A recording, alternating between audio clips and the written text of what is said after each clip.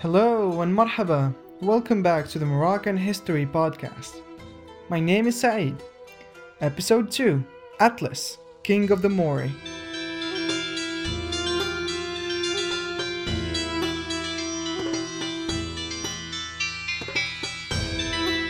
In this episode, we will discuss the mythical foundations of the Kingdom of Mauritania and try and draw a portrait of Atlas, its legendary first king and founder.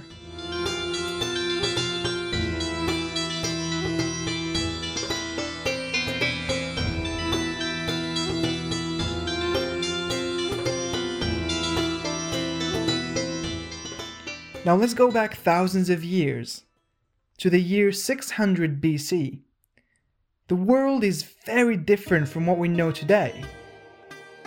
In the east, the ancient kings of Judah are warring against the pharaohs of Egypt, and the Babylonians have just defeated the last king of Assyria in a battle of biblical proportions. Around the Mediterranean, the cities of Milan and Marseille have just been founded. In the Italian peninsula, centuries before the Roman Empire, the Etruscans have just captured the small settlements of Rome, making it a prosperous trading center. Democracy has not even been invented yet, and the Greek cities of Athens and Sparta are still emerging.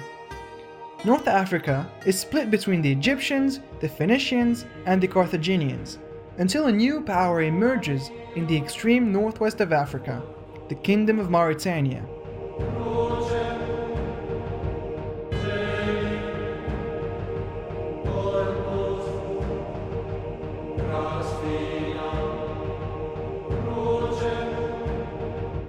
Now, to avoid any confusion, I will only refer to the ancient Kingdom of Mauritania that was geographically located in modern-day northern Morocco and parts of northwest Algeria, bordering the Mediterranean Sea to the north and the Atlantic Ocean to the west.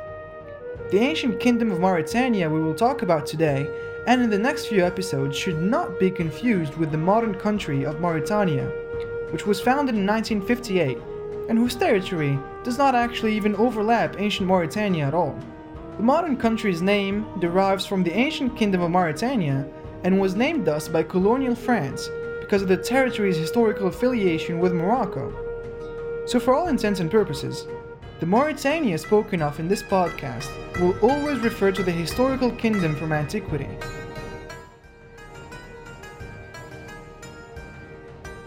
Now, historians consider the ancient Kingdom of Mauritania to be the precursor of Morocco.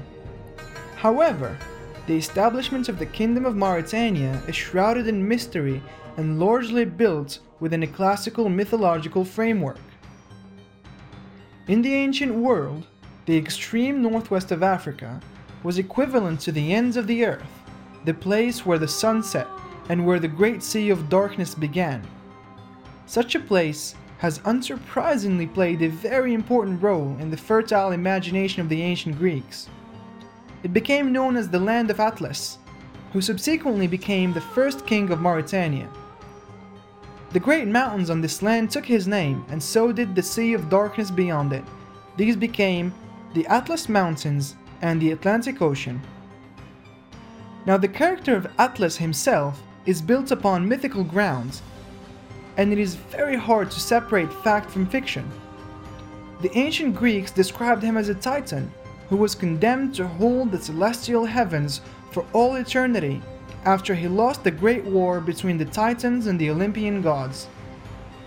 The ancient Greek poet Hesiod, who was alive in 600 BC when Mauritania was first established, described Atlas as a Titan king who stood at the ends of the earth in the extreme west, in a geographical part corresponding to modern-day Morocco. 500 years later, Diodorus, an ancient Greek historian living in the 1st century BC, described Atlas as the inventor of astronomy and credits him with inventing the first celestial sphere.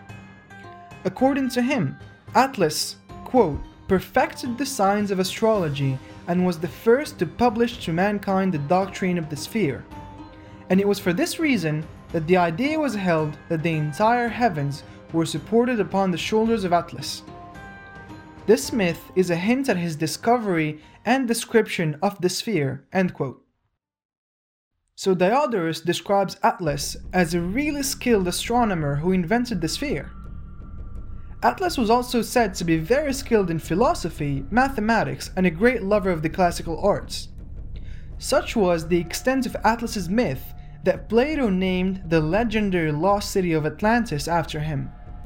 Some Greek myths even go as far as to describe Atlas as the first king of Atlantis. King Atlas also plays an important role in the myth of the 12 labors of Heracles, or Hercules, when the Greek hero had to retrieve the golden apples of the Hesperides, the nymph daughters of Atlas. In this story, Atlas is again described as a titan holding the earth. Now, despite being credited by contemporary Greek poets as the founder of the Kingdom of Mauritania, King Atlas does not seem to exist outside the realm of mythology. In fact, it wasn't until the Second Punic War in 215 BC, so almost 400 years after the supposed rule of Atlas, that history records the first king of Mauritania and the Mori people. King Baga, or King Bagas, as he was known, is the first king of Mauritania who is historically attested for. This king is remembered for helping Rome fight the Carthaginian forces of the extraordinary military commander Hannibal. However, according to the French historian Gabriel Caen, who specialized in ancient Berber history, King Baga was most probably a member of a much older dynasty that could, theoretically at least, stretch all the way back to the mythical King Atlas. What is certainly recorded by history is that King Baga ruled over Mauritania from his capital of Challah, located in present-day Morocco, near the capital city of Rabat. The numerous legends surrounding King Atlas, their culturally transcendental nature, and their historical continuity can be understood as irrefutable proof of the existence of a powerful king in the extreme west of the Mediterranean that inspired them. On the other hand, the lack of any tangible archaeological evidence or any written mention outside the ancient Greek literary sources attests to the dubious nature of the existence of a historical king named Atlas. But the existence of a more or less centralized and organized state in the extreme northwest of Africa is historically attested for by the writings of the Phoenicians and the Carthaginians, and later even the Romans, who developed trade with the Mori people. Architecturally, the ruins of cities such as Challah, near the present-day Moroccan capital of Rabat, or Volubilis, near the Moroccan city of Fez, attest to the ancient establishments of the Kingdom of Mauritania. So, what we should take from this is that Atlas was probably indeed a mythical figure, but was most likely based on a real king, around whom the founding myths of Mauritania were built. We could draw parallels between the founding myth of Mauritania to that of Rome, and how the Eternal City was built by the legendary Romulus. Although many of these traditions incorporate elements of mythology and folklore, and it is not clear to what extent a historical figure underlies the mythical Atlas, the events and institutions ascribed to him were central to the myths surrounding Mauritania's origins and cultural traditions. After King Atlas, very few sources from the Kingdom of Mauritania have survived to this day. What was probably written about the kings of Mauritania succeeding its legendary founder was most likely burnt by the barbarian hordes of Visigoths during the sack of Rome in 410 AD. However, a chronological succession of kings of Mauritania has made its way into recorded history. Starting with King Bocchus I in 110 BC and ending with King Ptolemy in 40 AD, the Kingdom of Mauritania actually played an important role in the Roman Republic and the Roman Empire, which we will explore in the next episode through the reign of King Juba II. King Juba II, who was probably the most important king of Mauritania, and who actually married the daughter of Cleopatra VII of Egypt and Mark Antony. In conclusion, it is interesting to see how Berber and Greek mythology have inspired each other and at times even completed their own respective stories with foreign elements. The deification of Atlas probably has roots in the manner with which the Mori treated their kings in classical antiquity.